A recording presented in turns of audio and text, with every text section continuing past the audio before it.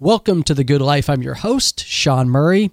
My guest today is Robert Cialdini, professor of psychology at Arizona State University and the author of the New York Times best-selling book, Influence, The Psychology of Persuasion. And there is a new and expanded version that's being released this week. Professor Cialdini's book has had an enormous impact on those of us in the value investing community. In fact, when Charlie Munger first read the book, he was so impressed and he benefited so much from the principles in the book, he personally reached out to Cialdini to express his appreciation, and being Charlie, he went above and beyond.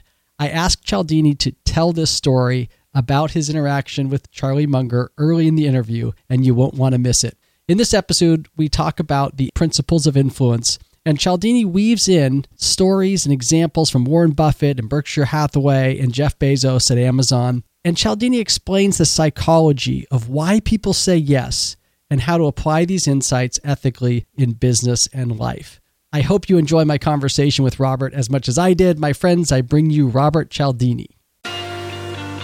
You're listening to The Good Life on the Real Time Podcast Network, where we explore the ideas, principles, and habits that help you live a meaningful, flourishing life. Join your host, Sean Murray, on a journey for the life well lived.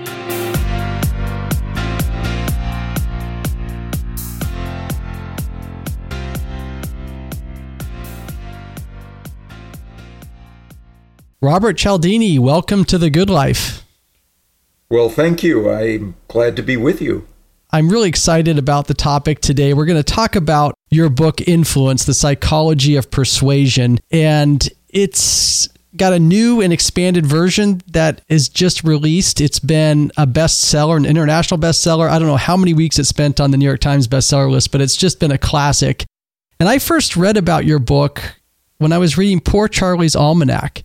Charlie Munger has always been a hero of mine, being a value investor, and Warren Buffett. And he really sung your praises in that book. I had not heard of Influence before, but he said he found it extremely useful. It opened up a world of understanding and meaning for him as far as psychology. And he said it's the book that he gives out most often to his family and friends. So I wanted to start with your relationship with Charlie and Warren Buffett and how that came about and how they've used your book and some of your teachings over the years to improve their ability to influence. Well, it started one morning when I went to my mailbox and found an envelope that I didn't recognize. I opened it to find an A share of Berkshire stock and a note from Charlie Munger that said, "You don't know me, but your book has been so important to us here at Berkshire and made us so much money that by your first principle of influence, reciprocation, you're entitled to this share for what you've done." At that time, I think it was $70,000 to $75,000 a share. It's now almost $400,000. And I was, of course, awestruck and wrote to thank him.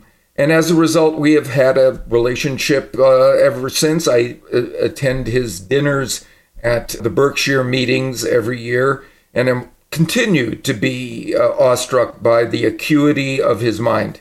Of course, it's the case that he's rated the book highly. So has Warren, by the way, among his top 5 all-time books. And this is the sort of thing that has kept me floating on a cloud ever since. That's a great story. And you weave in a few stories about Buffett and Munger in this new version of the book, which I absolutely love. And one of them is the letter in 2015 that Warren Buffett wrote to his shareholders, which many consider to be one of his best letters. And it's the letter that he looks back on the first 50 years of Berkshire Hathaway, of he and Charlie taking over the company and running the company. And then he also looks to the future. And you talk about a very interesting, powerful technique that Warren used during that letter that you recognize as being an extremely powerful, kind of influential technique. And it has to do with your principle of unity. I don't know if you recall that, but can you talk about that letter? I certainly recall it, and I was struck by it. One of the great things about receiving that share of stock is I also receive shareholders' letters every year, and I see how Warren presents his case about the way to invest in Berkshire. And what struck me is that not only is this man a brilliant investor, he's a brilliant communicator about how to be a brilliant investigator. He tells us ways in which to do it with humor and grace and so on. And anyway, in the 2015 letter, it was the 50th anniversary of Berkshire. And he not only looked back on the success, but he wanted to look forward and convince us that this Berkshire bulwark of strengths and people and vision was going to continue into the future. And so he went about doing that, but before he did, he said something that just opened me up to everything he next said in a way that even I wasn't as receptive to. And that is, he said, the next thing I'm going to tell you is what I would say to my family if they asked me about the future of Berkshire. And that was so compelling to me, to be allowed into the boundaries of his family. This is the principle of unity that I talk about, which says that inside the boundaries of the we, the concept of who people consider to be of them, everything is easier inside the influence process. We trust those people. We want to cooperate with those people. We believe them. We comply with their requests and recommendations and so on. And he did that. He did that with that one word. He brought me inside the boundaries of his we group. And there is no way I wouldn't believe the next thing he said to me. He did something that I call persuasion. That is, he made me receptive to his message before I received it. Before I knew what was in it, I was aligned with it because of the way he had structured my mindset prior to the delivery of that message. It was brilliant. Yeah, he really laid the foundation for that later persuasion. And he did something else, which you wrote about in the book. Well, you mentioned he approaches these letters and almost every communication with honesty, humility, humor. But right before he said that he's going to tell you something that he would tell his family, he admitted that if he had been asked 50 years earlier to predict what was going to happen in the next 50 years, that whatever prediction he had was going to be off the mark if he was to be put to that test. So he sort of admits through humility that I'm magic. I can't predict everything about the future, but then he hits you with the family and that's what got it, right? So there's kind of a dual thing going on there. That's right. So he told us something that, look, I make mistakes. And what that did is to enhance his trustworthiness. He said, look, I'm not going to claim that I'm magic. I'm not going to claim that I'm 100% right. I make mistakes, which immediately gives you a sense that this guy is being straight with us. The next thing you hear is likely to be honest. He's being honest with us right from the start that he makes mistakes too. And now there's the aura of honesty associated with it. And then he adds the aura of family. It was the 1-2 punch. It was a knockout. Yeah. And there's just so many examples in the letters and in the way both Charlie and Warren communicate that really rely on many of the principles that you lay out. And I'd like to get into a few of those. So let's talk about the book, Influence. Maybe you could give my listeners just an introduction to what you're trying to achieve with the book and how it's organized and that sort of thing, so we can kind of get into some of these principles. It's organized around 7 universal principles of persuasion, which I claim, if you include into a request or proposal or recommendation, significantly increase the likelihood of assent to it to that request, proposal, or recommendation. Now, likelihood is the right word again, because just like Warren, this isn't magic. This is behavioral science. It's not magic. You'll never get 100% of 100% of the people, but you will alter the odds significantly in your favor if you include one or another of these elements of persuasion, universal principles that move people toward assent. So each chapter highlights one of the 7 principles. So let's go through a few of them. And I think the first one you mentioned is reciprocity.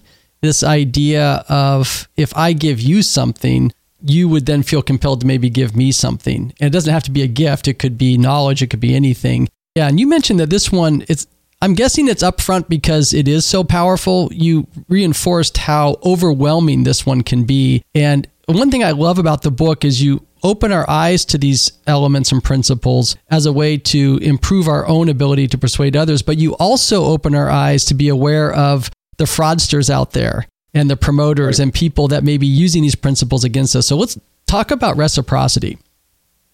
So it is the principle, by the way, that is taught in every human culture. There's no human society that fails to train this rule into their members. So every one of us will have been subjected to training in this rule that says, I am obligated to give back to you the form of behavior that you first give to me. You invite me to a party, I should invite you to one of mine. You remember my birthday with a gift, I should remember yours. And if you do me a favor, I owe you a favor. And I'll say very simply, in the context of obligation, people say yes to those they owe.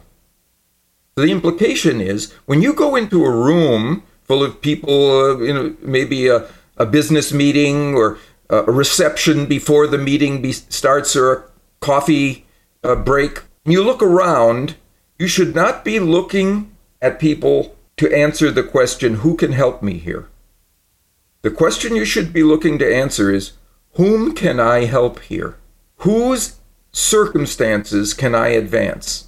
Whose outcomes can I better by what I have to offer, the information or resources or background or experience or whatever it is?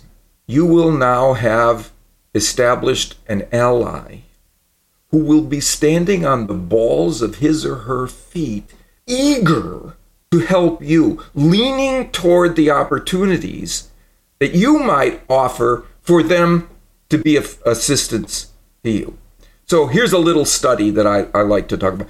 Done in Southern California, a candy shop. 1 week, for half of the customers who came into the shop, the manager met them at the door, greeted them warmly, and then escorted them to the candy counter, right, where they could choose their selections. That was half. The other half, he greeted warmly and gave each one a small piece of chocolate, and then escorted them to the candy counter. Those people were 42% more likely to buy candy. Now, you might say, oh, well, maybe they just liked the chocolate and they wanted to buy some. If you look into the data, the majority of them didn't buy chocolate. They bought other candy. Even though chocolate didn't sweep them off their feet, it wasn't what they had received. It was that they had received that caused them then to increase this person's profits by 42%. Yeah, and that doesn't surprise me because I've seen it again and again in my own life. You mentioned that it's a universal principle. You even mentioned it's in the Magna Carta. It's in the Bible. If you just go back in history, it just seems to be, there's evolutionary reasons for why we would behave this way. You talk about something called click run in the book, and I really like that term. Maybe you could describe it, because I think what's happening when you hand the chocolate over, there's a little click run. Click is the sense of obligation or gratitude that immediately flows, right, from that. Run is the program now that has been installed in you that says, and now it's my turn to give. I have to balance the scales. I have to give back. And if I don't have an immediate chance, I'll hold on to that. And when that person comes to me later, I'm still obligated to help. And so we can stockpile these kinds of chits, essentially. We've got these obligations, we've got these debts that people will want to repay to us because the saddle of obligation weighs heavy on us. We want to give back to those who have given to us. Otherwise, we're considered moochers or takers or ingrates if we don't. None of those terms do we want applied to ourselves. You mentioned in the book that one of the ways you did research, and maybe this was years ago when you did the first version, but you enrolled in programs, sometimes sales training programs, other programs, to just understand the techniques people are using to persuade. And I found that really fascinating because as an academic, most academics wouldn't go there, but you went right to the source. Can you talk a little bit about that and what you learned from that? Yes, that was maybe the most important research decision I've ever made in my life, to move away from the laboratory investigation of the principles of influence and how people are persuaded, using college students for the most part as my subjects in rigorous experiments where everything was controlled except the one thing I was looking at, and into the world where there was a much grander experiment being conducted every day than I could conceivably have generated myself. And that is people whose business it is to get others to say yes to them have to use strategies that work. Otherwise, they're out of business. They're gone. So the strategies that have emerged and evolved and stayed in the repertoires of compliance and influence professionals must be the ones that work wherever they are employed. Otherwise, they wouldn't be employed in any regular way. So I decided the real informants I needed to check in with on this were the people whose business it is to get others to say yes to them. Salespeople, marketers, advertisers, recruiters, fundraisers, and so on. And what I did was to answer ads for trainees. And I would enter their training programs incognito. They didn't know my identity, didn't know my intent, and learn from the masters what worked to get people to say yes and shift wealth from one person to another, right? Shift resources from one person to another. This wasn't check marks on a 7-point scale that I was doing in my laboratory. No. This was the exchange of funds. You can't deny the power associated with that.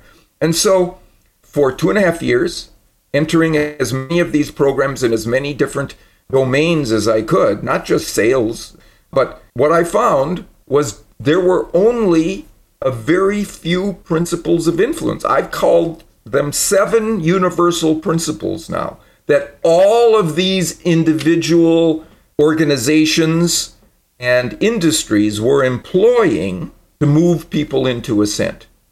And that's what made the basis of the book. I love that story. And you tell a little vignette in there about you needed to influence these companies after you revealed, hey, I'm actually a university professor. I'm writing a book. You had to then influence these influencers to get their consent to sign off on the book. And how you did that was really interesting. I think it revealed one of the principles, as I recall. Yeah, so that's right.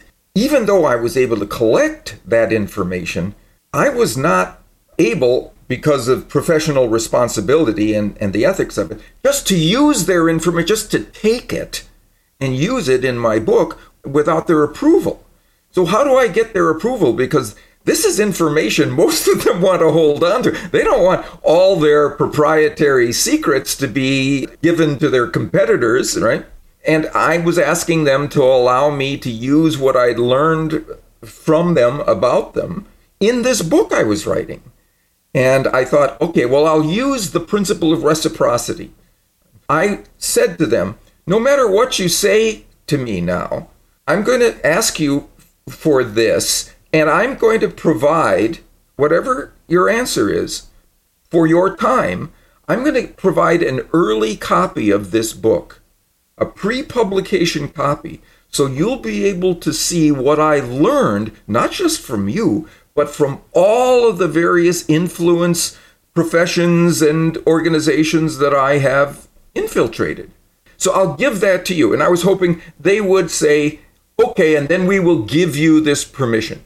And I thought for some of them, I was getting sort of nods, but others, I was still getting frowns and head wags. No, this doesn't sound like right, because all the gain is going to go to you, and all the pain will come to us. All the cost will be ours. We'd lose our proprietary information. But then I said, and this book I'm writing is one that I needed to write to hear you tell me. I'm a professor at a university, and my research area is influence and persuasion, and I want to learn from you what really works. And that changed everything, Sean. They said, wait a minute, you mean you're a university professor whose expertise is influence and persuasion, and we're your teachers? And I said, yes. And they puffed up their chests and they waved their hands, and I said, of course you can use the information we have mastered. Wow, so powerful. Just those words. I want to learn from you on this. And that just changed the whole demeanor, their whole approach. It did, because I put them in the role of teacher. So you're our student, we're your teacher. Well, what does a teacher do? A teacher doesn't hoard information. A teacher distributes information. A teacher provides information broadly. So to be consistent with the role of teacher, they were now willing to say yes. And I got 100% compliance. That's amazing. And speaking of hoarding information or hoarding in general, there's also this principle of scarcity that is a very powerful principle when it comes to influence. And maybe you could talk about scarcity and how we might harness that. Certainly. People want more of those things they can have less of. So anything that is scarce or rare or dwindling in availability becomes more attractive as a consequence, and it makes people a little crazy, honestly, to have that thing that they can't have. This acronym FOMO, fear of missing out, that's exactly what's going on. So if you have anything that is limited in availability, or there's a limited time that you have to access this object or idea or initiative that you have, and they don't, they will lose out. This thing will be the ultimate scarcity. It means they can't have it at all now. So they go a little crazy for this. And people will often ask me, well, what if I have a big supply of whatever I have to offer? What could I do under those circumstances?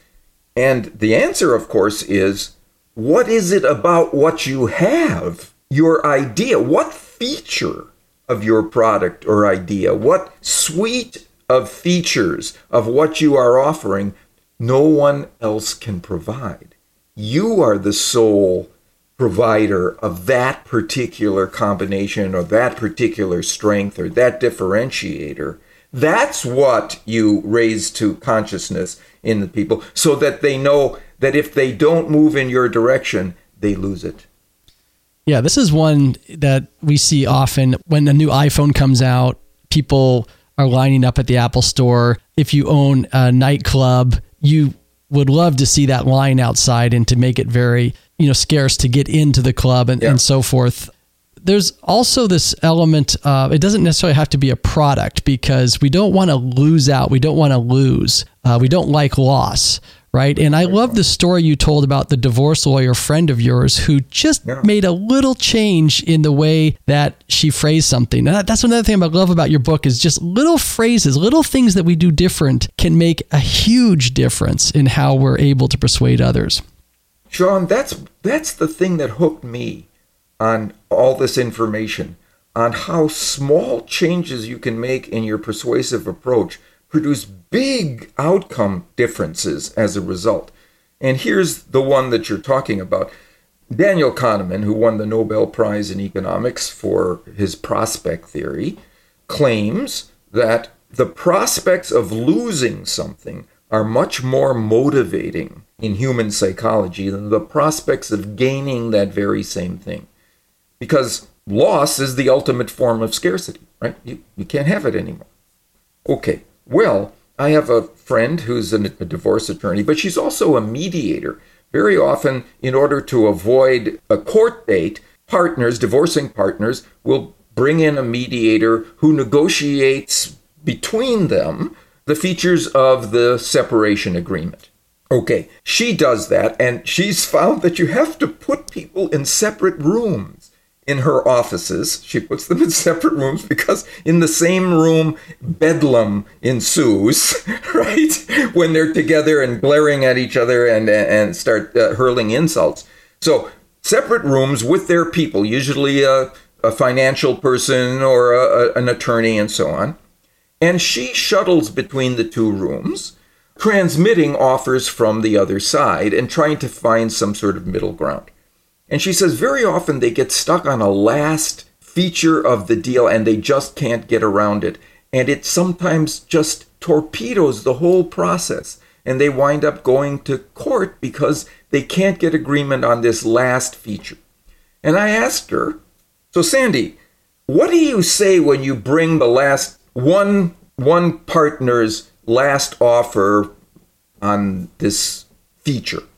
And she says, I say to them, if you will agree to this, we will have a deal. Right? So I said, try something else. Going in and saying, we have a deal. All you have to do is agree to this thing. And the difference is, now they have something they are about to lose unless they move in that direction. Versus, you don't have something that you will gain provided you do this thing, right? And Daniel Kahneman has already shown us loss is twice as mobilizing psychologically into action for people as gain. So I asked her to use this.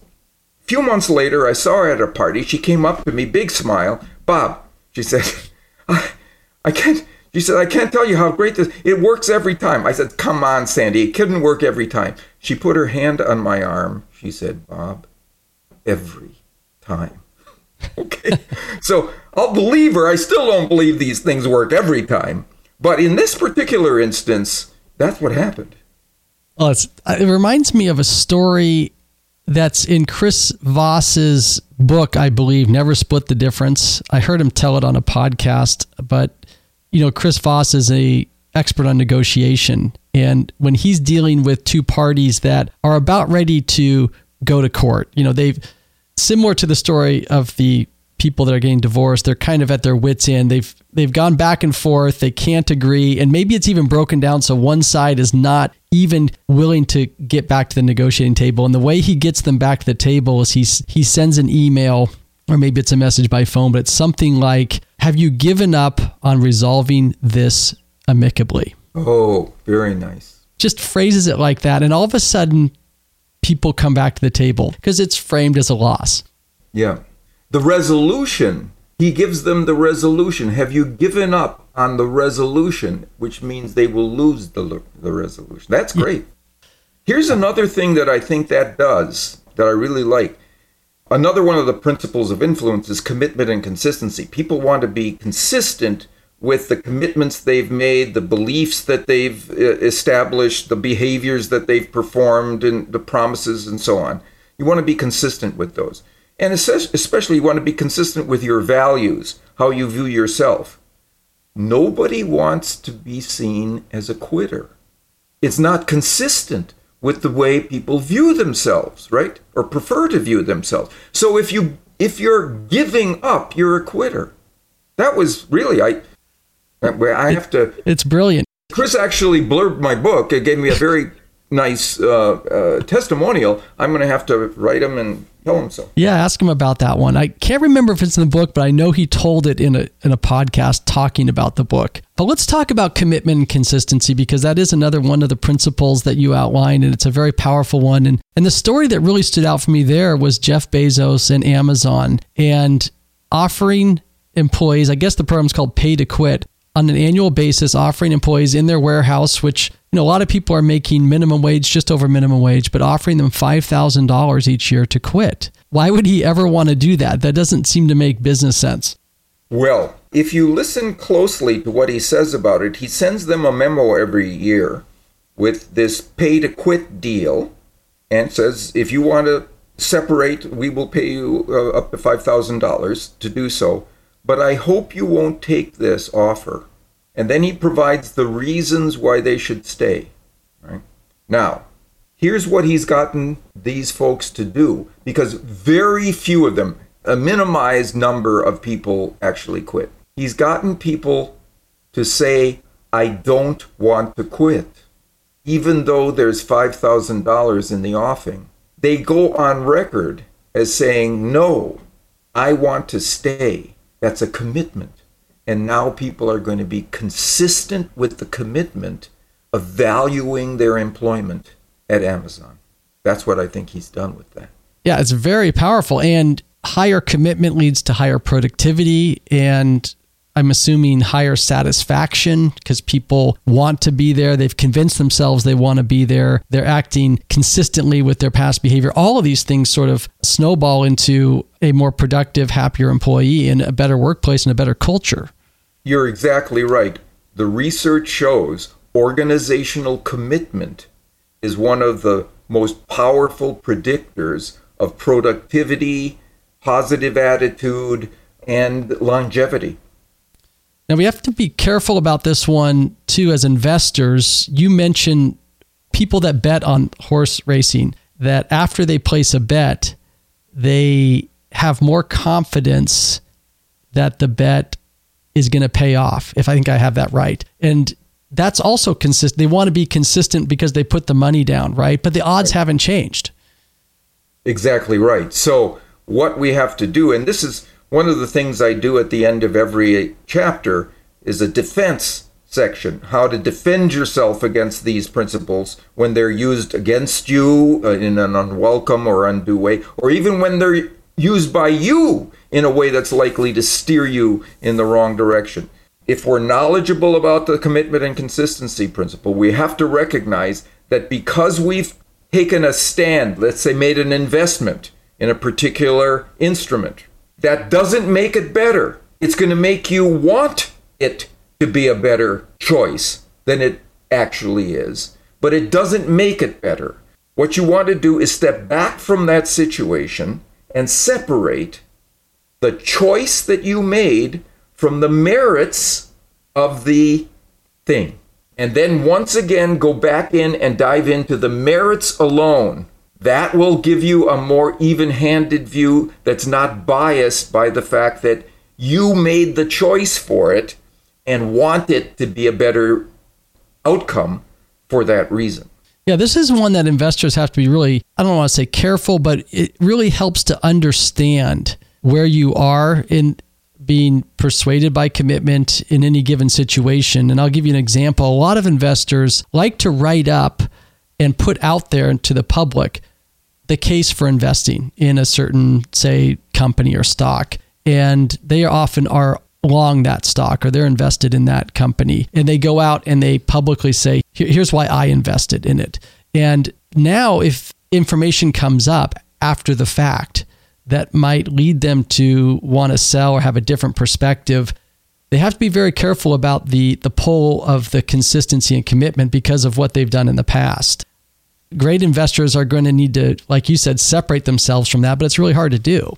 It's really hard to do, but that's the reason people hold on to positions much longer than all the objective evidence suggests they should. One reason why Buffett stands out, I mean, He's not just good at buying and holding, but if something changes, he will exit. If things change, even though he's going to be inconsistent with what he said in the past, I think his investment in airline stocks is a great one. He had a basket of the major airlines, was a fairly significant holding in Berkshire Hathaway. When the pandemic hit, he sold, and people could not believe how quickly he sold, even though it was down. Well, you know why I think that's the case? It has to do with something you raised when we were talking about his 2015 shareholder letter. Remember, he said, I've made a lot of mistakes in the past. He owns his mistakes. He brings his mistakes to top of consciousness. So he knows that just because I did this in the past doesn't mean it's right. I need to move away from that because I make mistakes too. Yeah, it's a great point. And another way that he influences his shareholders and also becomes a better investor. Let's talk about this idea of unity. This is the new principle that it's in this book that wasn't in the previous version, right? So talk a little bit about unity. Where did it come from? Why was it maybe missed in the first version, or has it emerged? Or where did your thinking process come around unity? I started seeing research showing that how a person identifies him or herself, the kind of groups that person uses to say the word we to refer to, ethnicity, family, race, nationality, political party, religious affiliation, those things, those social identities often create willingness to say yes to others who can convince you that they too are inside those boundaries of those groups. If I were to say to the people inside my we group, Sean is like us, that's not enough. But if I would say Sean is one of us, Sean is of us, everything becomes easier for you now to convince us to move in a direction. There's a lovely little study that I like to talk about. It's a few years ago, some researchers did a study on college campuses where they had a young woman asking passersby who were walking on paths through campus to donate to the United Way. And she was getting some contributions. But if she preceded that request with one sentence, she more than doubled her donations. It was, I'm a student here too. In other words, I'm of you. I'm one of you. And down came the barriers. And substantially more than twice. It's almost twice, 2.5 times as many donations as a consequence. Again, I'm always amazed at the slight turn of phrase, the inclusion of one or two words to make such a big difference in our approach, our psychology, the way that we are open to ideas and being persuaded. Sean, let's expand on that for a minute because I think it is so important. How could it be that such small little tweaks could have such big effects? We typically believe in the law of proportionality. Things that produce big effects require big changes. No, here's what is true. Things that produce big effects can be small changes in our presentation that hook to big tendencies inside of us, like unity, like commitment and consistency, like obligation, like scarcity. So you can just make a wording change that brings one or another of those concepts to mind, and you've now clicked the program that runs. Click run. Yeah, you've tapped into this deeply human, probably evolutionary, biologically driven behavioral process that when we hear click, we run. And if you can tap into that, it's like getting the wind at your sails. Right. And it's like, if you were at a stadium before the game, a night game, there's somebody down below in the bowels of the stadium who flicked the switch and all the lights come on. It took nothing, no effort, no conscious cleverness to flick the switch, but that switch then energized the whole lighting system of the place. It empowered the next moment. So I like looking at people like Warren Buffett and Charlie Munger that are using these persuasive elements and principles in a positive way to further their business and be more effective. It's also educational to look at the flip side of that. Munger often says invert. So if I inverted Buffett, you might bring up Bernie Madoff, who was someone who ran really a Ponzi scheme. He wasn't really an investor. He was a fraudulent investor. And it's interesting that many of the techniques that Madoff had built into his scheme were also aligned with these principles. Yes, for example, scarcity. You weren't allowed in unless you had an invitation from one of the people who was already in. Authority is another one of the principles. And he had acquired this aura of authority, somebody very knowledgeable about the markets and derivatives and so on that he was using and supposedly. But he also had unity, and that is a lot of the people who invested with him were Jewish. He was Jewish. And the people who were inside the program were Jewish, even his lieutenants who were out and recruited. So again, inside that we group, the barriers to influence come down. And you were right to say it was a Ponzi scheme. I don't mean that this is true for Jewish population. Charles Ponzi, I'm Italian, right? Was an Italian-American immigrant into the United States in the early 1900s who built other Italian-American immigrants of millions of dollars through this Ponzi scheme. It works for all kinds of affinity groups, right? Baptists. It works for Baptists. You find these various scam artists working because they know that inside the we groups, people drop their guards. Yeah, in every we group, in every affinity group in the United States, there's a history of an unscrupulous character that's taken advantage of that group in some way using these principles. That would be my guess. Right. I recently came across an offer by Kevin Kelly. I don't know if you're familiar with Kevin Kelly. He's an author, former editor of Wired, but he has started a Kickstarter campaign to finance his book, which looks like an amazing book. But it's a very expensive book. It costs a lot of money to produce. It's called Vanishing Asia. And he's taken all these pictures of Asia over his 40-year career of traveling in Asia. And they're just beautiful. And he started the campaign to raise some funds. But what I noticed about the campaign that I wanted to share with you is he had various price levels. So one price was $200 and another one was $300, another was $500 and $1,000. Now, granted, you're getting the same book for whatever price you pay. But here's the thing. At the $200 level, he only opened up, I want to say 500 offers at that level. And then he put a counter on that offer so that as you're looking at the campaign, you could see, there's only 400 of the 500 offers for the $200 price are already taken. So there's only 100 left. And once that's gone, you're going to have to pay 300. And I thought, I happened to see this as I was reading your book, so I had to bring this up and just get your thoughts on how many, he's coming at this from so many different angles. He's got several of your principles working in his favor here.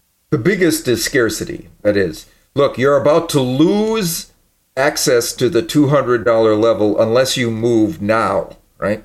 And you're in competition with everybody else to have these few available slots at the 200.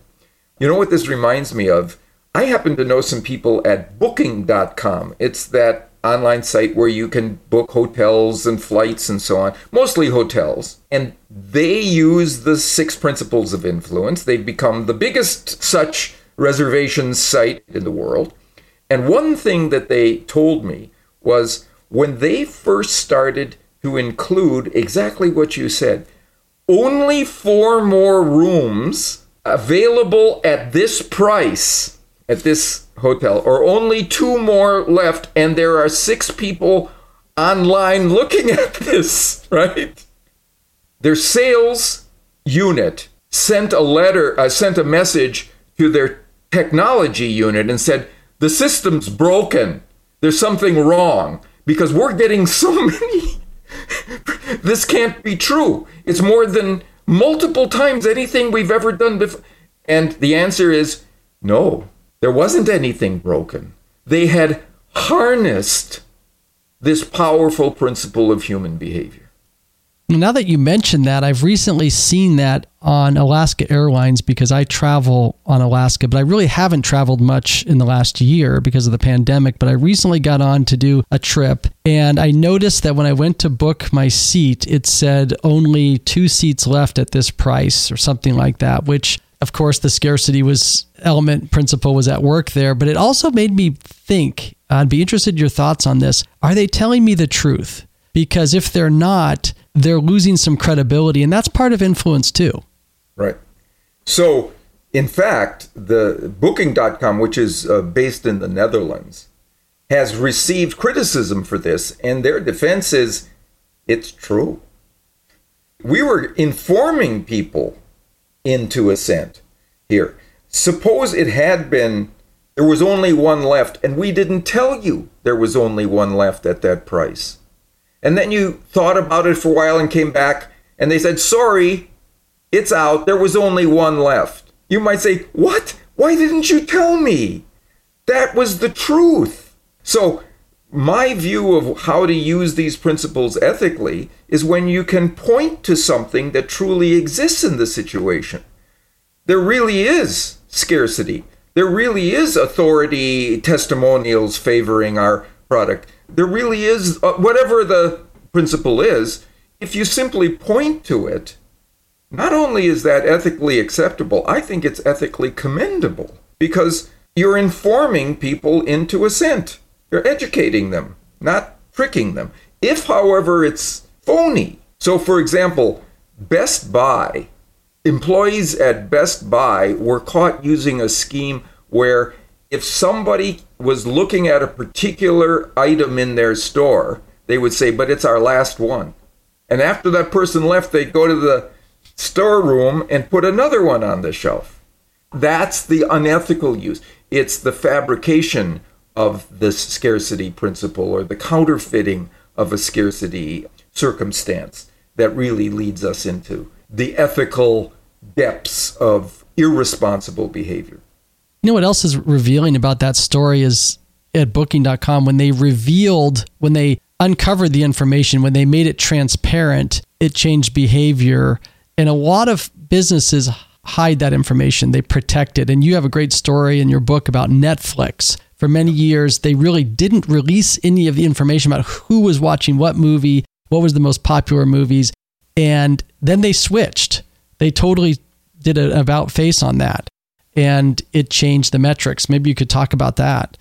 Yeah, it has to do with the principle of social proof, the idea that if a lot of other people are moving in a particular direction, especially if they're people like me, that's a good sign that I should move in that direction too, because it reduces my uncertainty. That's probably a good choice. I mean, if everybody's raving about a new piece of software or a new film around me, then probably that's a good choice for me too.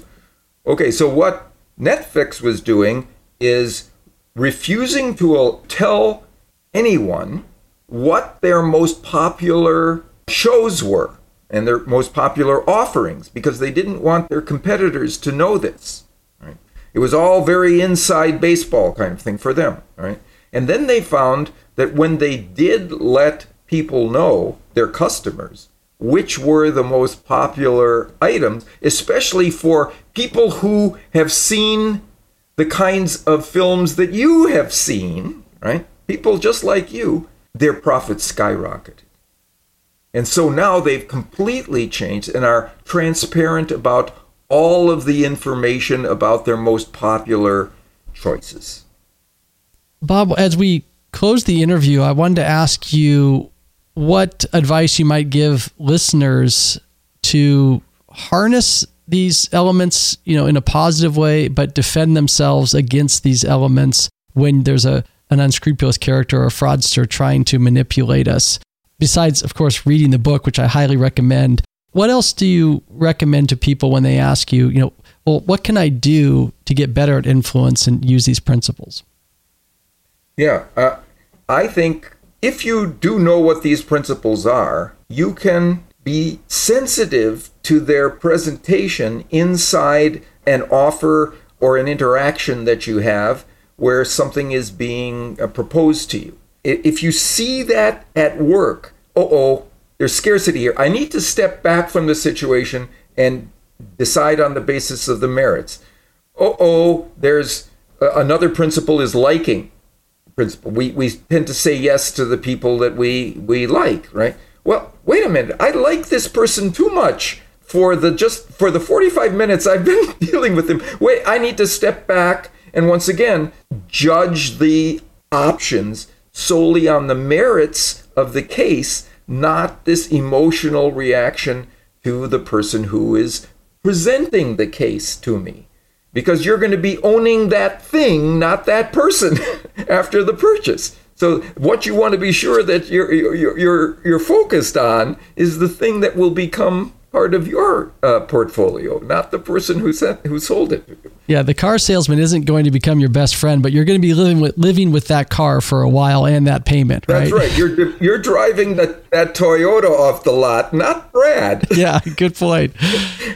Well, Bob, this has just been a wonderful conversation. Where can people find out more about what you're working on today, and when can people get the new and improved version of Influence at Amazon? The new and improved version is now available on Barnes & Noble or Amazon, so people can get it there. But if they want more information about what we provide and also more information about the influence process, we have a website. It's influenceatwork.com.